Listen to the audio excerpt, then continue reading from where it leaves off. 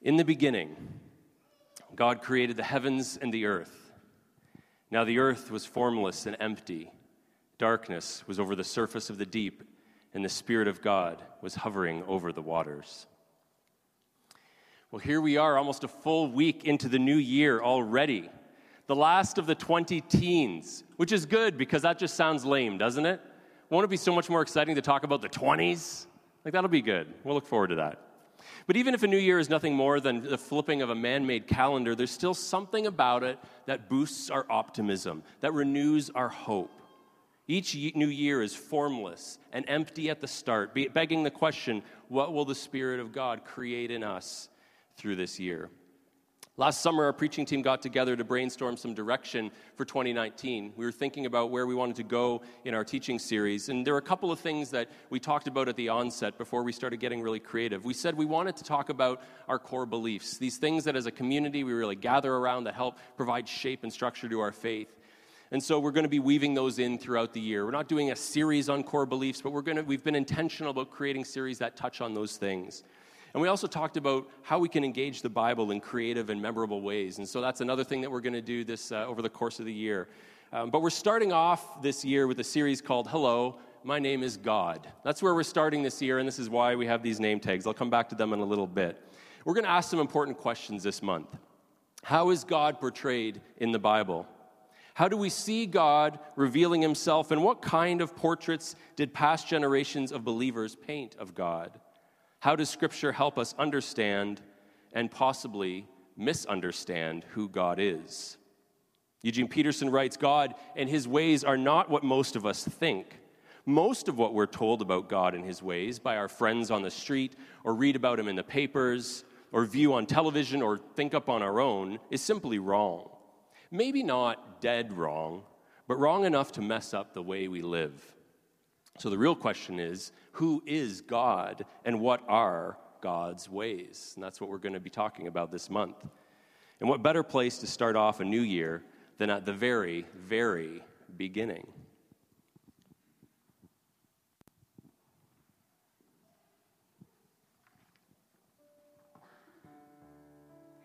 In the beginning, God created the heavens and the earth. Now the earth was formless and empty. Darkness was over the surface of the deep, and the Spirit of God was hovering over the waters. And God said, "Let there be light," and there was light. God saw that the light was good, and he separated the light from the darkness. God called the light day, and the darkness he called night. And there was evening, and there was morning, the first day. And God said, "Let there be a vault between the waters to separate water from water." So God made the vault and separated the water under the vault from the water above it. And it was so. God called the vault sky. And there was evening and there was morning, the second day. And God said, "Let the water under the sky be gathered to one place, and let dry ground appear." And it was so. God called the dry ground land, and the gathered waters he called seas. And God saw that it was good. Then God said, "Let the land produce vegetation, seed-bearing plants and trees on the land that bear fruit with seed in it, according to their various kinds." And it was so. The land produced vegetation, plants bearing seed according to their kinds, and trees bearing fruit with seed in it according to their kinds. And God saw that it was good. And there was evening, and there was morning, the third day. And God said, "Let there be lights in the vault of the sky to separate the day from the night, and let them serve as signs to mark sacred times, the days and years. And let them be lights in the vault of the sky to give light on the earth." And it was so. God made 2 great lights, the greater light to govern the day, and the lesser light to govern the night. He also made the stars. God set them in the vault of the sky to give light on the earth, to govern the day and the night, and to separate light from darkness. And God saw that it was good. And there was evening, and there was morning, the fourth day. And God said, "Let the water teem with living creatures, and let birds fly above the earth across the vault of the sky." So God created the great creatures of the sea and every living thing with which the water teems and that moves about in it, according to their kinds, and every winged bird according to its kind. And God saw that it was good. God blessed them and said, "Be fruitful and increase in number, and fill the waters in the seas, and let the birds increase on the earth." And there was evening, and there was morning, the fifth day. And God said, "Let the land produce living creatures according to their kinds, the livestock, the creatures that move along the ground, and the wild animals, each according to its kind." And it was so. God made the wild animals according to their kinds, the livestock according to their kinds, and all the creatures that move along the ground according to their kinds. And God saw that it was good. Then God said, "Let us make mankind in our image, in our likeness, so that they may rule over the fish in the sea and the birds in the sky, over the livestock and all the wild animals, and over all the creatures that move along the ground." So God created mankind in his own image. In the image of God, he created them. Male and female, he created them. God blessed them and said to them, "Be fruitful and increase in number. Fill the earth and subdue it. Rule over the fish in the sea and the birds in the sky, and over every living creature that moves on the ground." Then God said, "I give you every seed-bearing plant on the face of the whole earth, and every tree that has fruit with seed in it. They will be yours for food. And to all the beasts of the earth, and all the birds in the sky, and all the creatures that move along the ground, everything that has breath of life in it, I give every green plant for food." And it was so. God saw all that he had made, and it was very good. And there was evening, and there was morning, the sixth day. Thus the heavens and the earth were completed in all their vast array. By the seventh day, God had finished the work he was doing. So on the seventh day, he rested from all his work. Then God blessed the seventh day and made it holy, because on it he rested from all the work of creating that he had done. This beautiful opening scene of the Bible introduces us to its main character. In the beginning, God. Now, perhaps the most obvious and important thing that these first few words of Genesis reveal is that God is the source of all being. Over the holidays, New Year's Eve actually, our family went out with some friends and we went to see the movie Aquaman. If you're looking for a real kind of deep, meaningful, soul-searching movie, I would recommend another one. But if you want some good entertainment, this is it. Now, this man who, at the very beginning, he comes from the bottom of the ocean and rescues this Russian submarine that's under attack. And you ask the question, how can he do that? And the movie answers the question for you, because it immediately goes back into this backstory of when he was a little baby, how his mom and dad got together, how he started, where these powers came from. And you begin to understand, oh, that makes sense. Now I understand how Aquaman can do all of these things. But there's no backstory to God.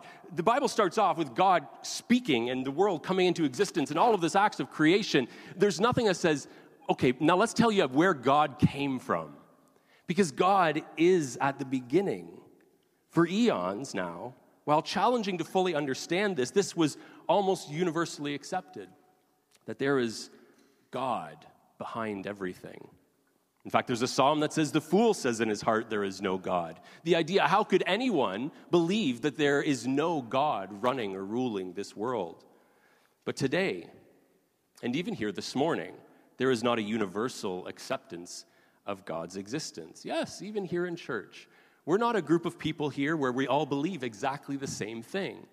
This is a place where the idea of God will be inspiring and hopefully generate belief and faith. But I think we all understand that even the idea of believing in God is not something that is universally accepted in our world anymore. Charles Taylor, a philosopher, writes, what we've seen is a move from a society where belief in God is unchallenged and indeed unproblematic to one in which it is understood to be one option among others, and frequently not the easiest to embrace. And I know this isn't news to you. Being required, all of us live and work and play in a world where belief in God is becoming less important to people and is sometimes even seen as problematic. There are all kinds of critics who say, well, because people believe in God, this happens. And because of the belief in God or of faith, people do all these kinds of negative things. So actually believing in God in some people's eyes is a very negative thing. And so right out of the gates here, these first words of Genesis invite us to have faith. And perhaps we're better off for it. Being required to have faith that God is the source of all being, that everything that we see, taste, touch, smell, know, and feel begins in God. Now, when we talk about God, as we're going to be doing a lot this series in January, when we talk about God, we're pressed to speak about something that we cannot speak about. Now, I wrote that sentence last week, and my memory went back to a conversation I had with someone in our early of the embassy, our student church, and she was talking about how on a typical Monday night, which is when our student church met, she said on a typical Monday night, like 5 minutes after Brandon starts talking, I totally zone out. Like I don't have a clue what he's talking about. And when I heard that, I was kind of insulted, and then I was kind of encouraged. Because I was like, well, I'm glad that I'm saying things that are challenging you to think a little bit, right? So this morning, there are going to be a couple of things that you may be tempted to zone out, but it's important for us to think about this. Any language that we use about God defines and therefore in some way limits God. And so we need to be cautious, because if we define God and say, well, God is this, then we have somehow put him into a box or created a little cage for him to be in. And how can he be God if he's in a box that we have defined ourselves? That's difficult. Okay, let me give you a couple of illustrations to tell you what I'm talking about here. A lot of us in this room were probably really looking forward to watching a gold medal hockey game last night, but I'm guessing that nobody here watched Finland win the gold medal from the World Juniors, because a few nights earlier we were excited watching Canada. And of course, in the last minute of play, they gave up the tying goal, and in overtime gave up the losing goal. And at the end of the game, we see the Canadian goalie in defeat, and Finland all excited. And then anyone who was watching the game probably did exactly the same thing I did. Is like as soon as they started raising the Finnish flag in the stadium, we all turned it off. All right? You know what I'm talking about? I don't need to see this. Now, it's an interesting thing, because if the situation was reversed, had Canada won, there is nobody in this country who would turn off the television as the Canadian flag were being raised to the rafters, right? And the national anthem was being sung. But really, what is a flag? I mean, a flag is just a piece of material with different colors on it and different patterns. That's all it is. All the difference between the Finnish flag and the Canadian flag is that they're different colors, and they have different patterns on them. But one of them we turn off, and the other, we kind of stand at attention, put our hand over our heart or something like that. Why is that? Because it's just a flag, but then it's actually so much more than a flag, because it points to all kinds of things. It points to a big part of our identity. Okay, another idea. Think about the phrase, I love you. Now, if someone were to say, like if I say I love you to one of my children or to my wife, and they were to say, well, what do you mean by that? I'd actually be hard-pressed to nail down what I mean when I say that.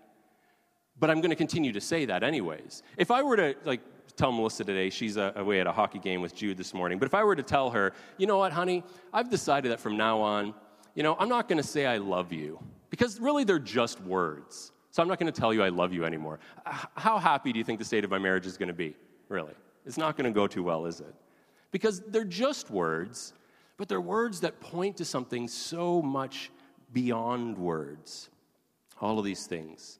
And so all of this speech about God is likewise symbolic, pointing to something beyond words. We use words to try to describe God, and we use these images to try to understand him, but we realize that they're all just pointing us to a bigger and greater reality of who God is. Gary Jones writes that when a person begins speaking with unequivocal certainty about God, this is a sure sign that the person is no longer speaking about God. Instead, we're speaking about some idea that we have. So let's go back to one of our opening questions for a moment. How does Scripture help us understand and possibly misunderstand who God is? Well, it helps us understand God by giving us language and imagery so we can begin to approach God in the first place. It gives us the pictures. It gives us the words so we can begin to interact with God. But it causes us to misunderstand by sometimes giving us the impression that to know God is simple, straightforward, and a feat that can be accomplished with certainty and without the application of faith. Believing in God, knowing God, is an act of faith. Now, with all of these caveats firmly in place, let's return to that first verse from Genesis. In the beginning, God created the heavens and the earth.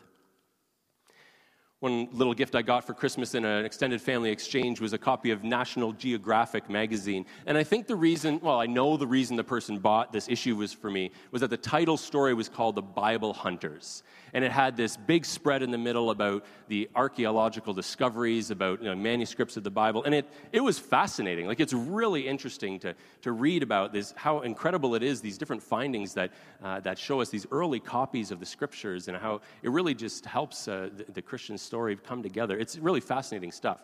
But I decided, when I picked up the magazine, I was like, I don't want to just read the thing that I'm really interested in. I'm actually going to read this magazine from start to finish, a National Geographic. I don't think I've ever done that in my life. And it was fantastic. I learned about all kinds of things. I learned about the pumas of Patagonia. I learned about palm oil production in Western Africa. I learned about people diving to the bottom of the lake in Yellowstone National Park and discovering things they've never seen before. I learned about whale hunting in Alaska. It was just fascinating. And as I was reading this and writing this sermon on God as the creator, I was just in awe of how incredibly broad this created world is and what a narrow strip of it that we live and exist in. I'm reading this page about all these people and all these animals and all this amazing creation of the world around. And I think that as we read this story, this is something that we have to keep in mind. We're talking a lot about this month about who God is and understanding who we are in relation to him, but there's this bigger picture of creation that we can't fully set aside. It's important for us to know about and to care for God's created world. Now, when we think about this story from Genesis chapter 1, some will insist that we need to read every word of what follows as if we are reading a scientific textbook, describing an exact series of events along a timeline. And all of this, despite the fact that, as I hope you heard this morning, this is clearly written as a poem, not an eyewitness account. This is the language in there. You notice the repetition, that we find in these first pages of the Bible.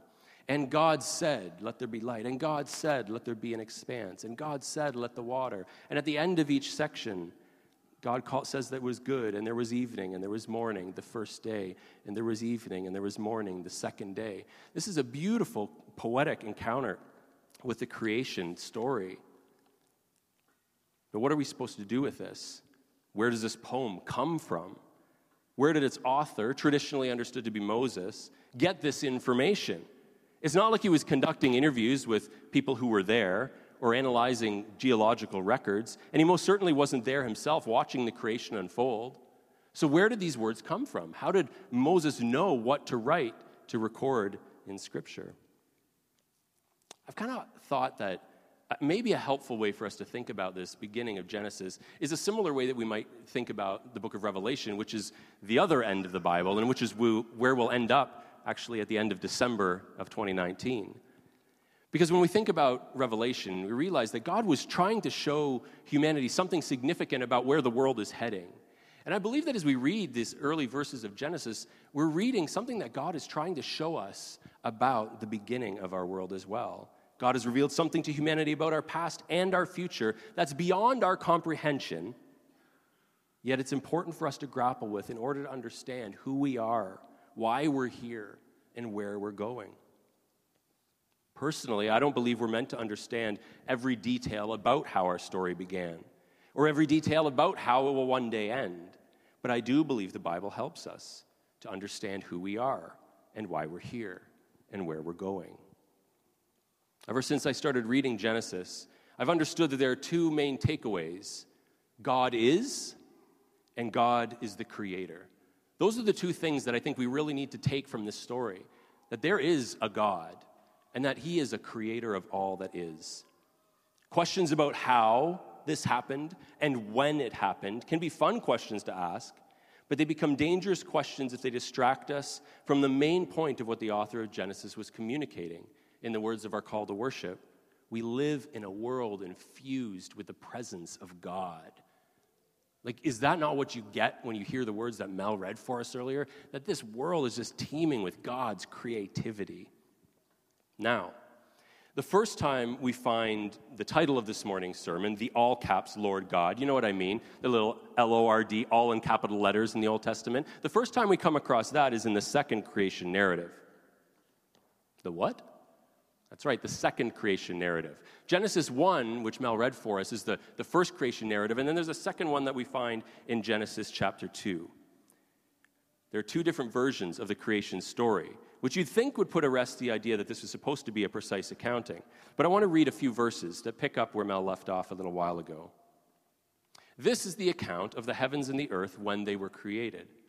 When the Lord God made the earth and the heavens, and no shrub of the field had yet appeared on the earth, and no plant of the field had yet sprung up, for the Lord God had not sent rain on the earth, and there was no man to work the ground, but streams came up from the earth and watered the whole surface of the ground.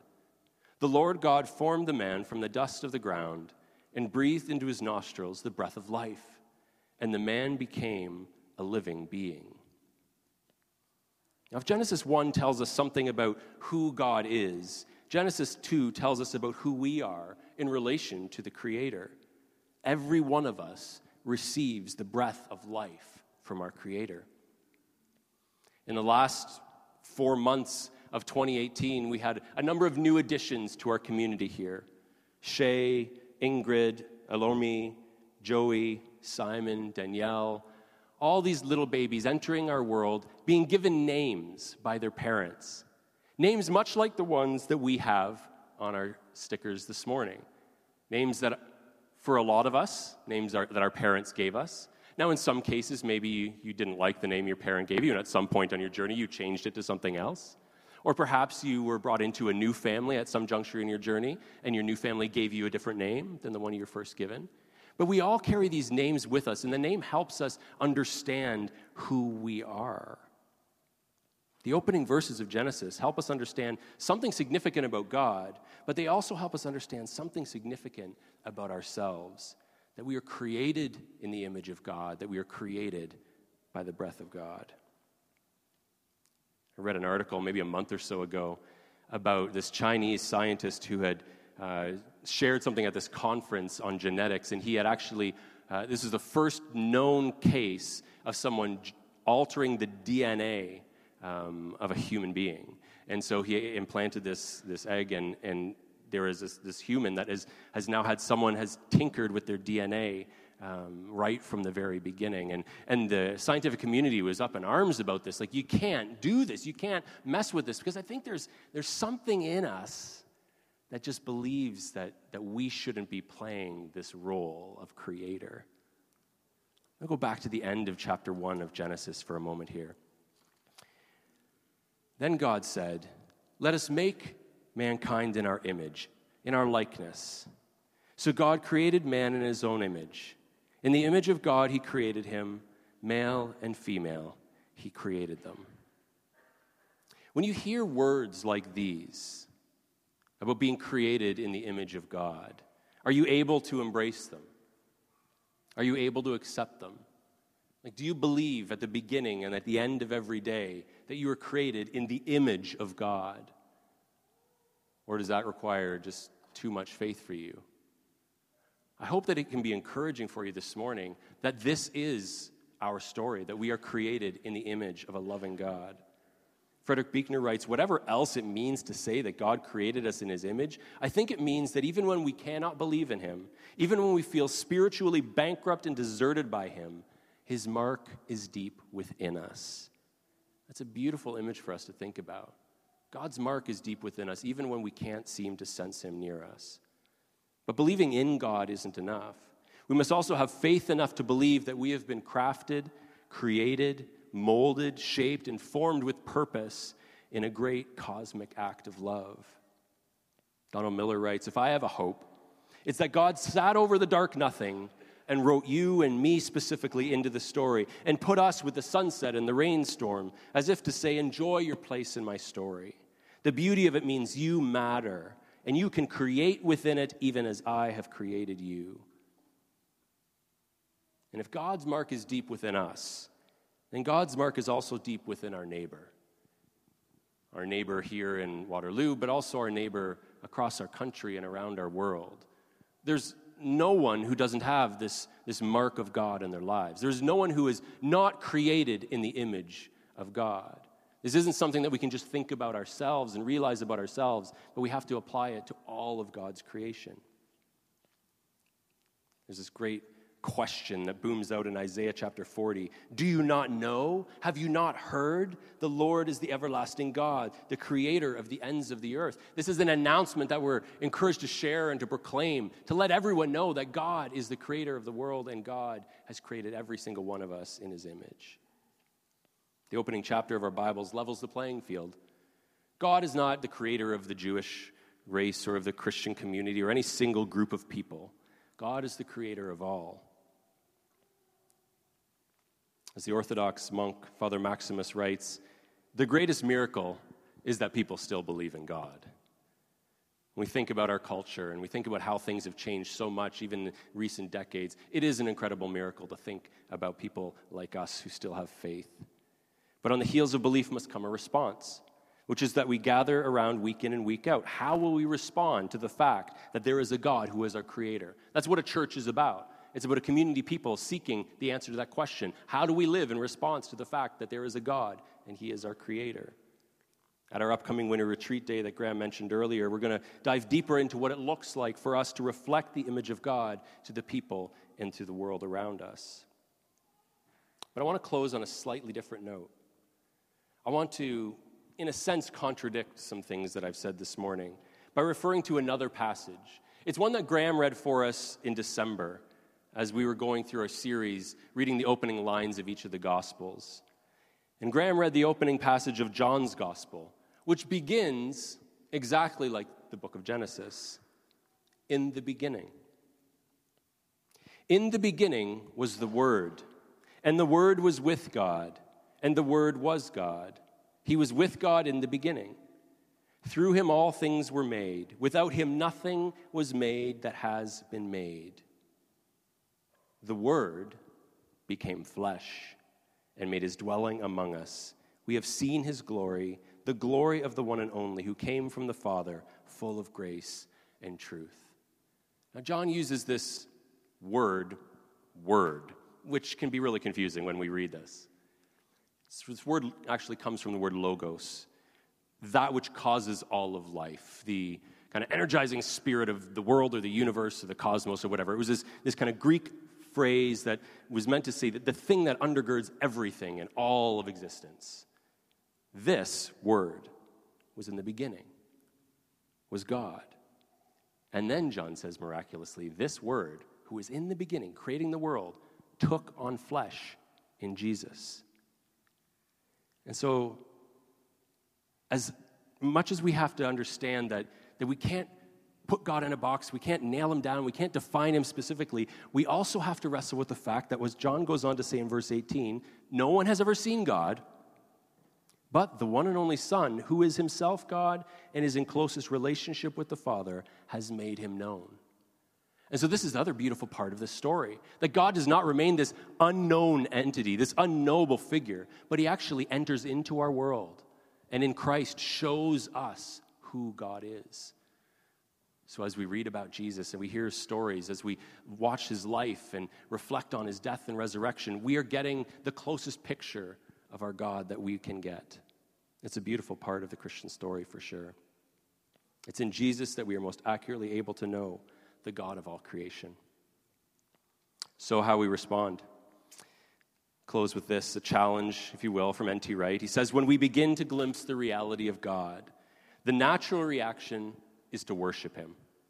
Not to have that reaction is a fairly sure sign that we haven't yet really understood who he is or what he's done. And so that's why we're starting off the year this way. We're going to explore who God is and what he's done in hopes that it will inspire us to worship and to live our lives in response. I'd invite you to stand. I'm going to close with a word of prayer before we head off to our discussion groups, where we'll spend the next 25 minutes or so discussing some of these themes that I've introduced this morning. God, it seems humbling and almost unbelievable to be able to now speak to you. Here we've been reading about your creation of this world. We've been reading about just how, in a sense, unknowable you are, and yet you invite us to come to you, to be in relationship with you. It is this powerful paradox. And God, this morning we embrace it, and we say, God, help us to know what it looks like to worship you, what it looks like to reflect your image to the world around us. And God, for those who are here this morning maybe struggling with a belief in you, the rest of us who gather around as their community of faith, we just stand with them in their wonder and in their questioning. For those this morning, God, who might be struggling with the idea of accepting that they were actually created with value, that they were actually created out of love, God, I pray, and the rest of us in this community stand with those as a reminder that their life is valuable, was created intentionally and with purpose by a loving God. And so, God, for each one of us, I pray that you would inspire us to seek you out, to follow you, and to desire to know you more. We thank you for revealing yourself through Christ and for giving us an opportunity to know who you are through his life, death, and resurrection. So with thanksgiving, in Christ's name we pray. Amen.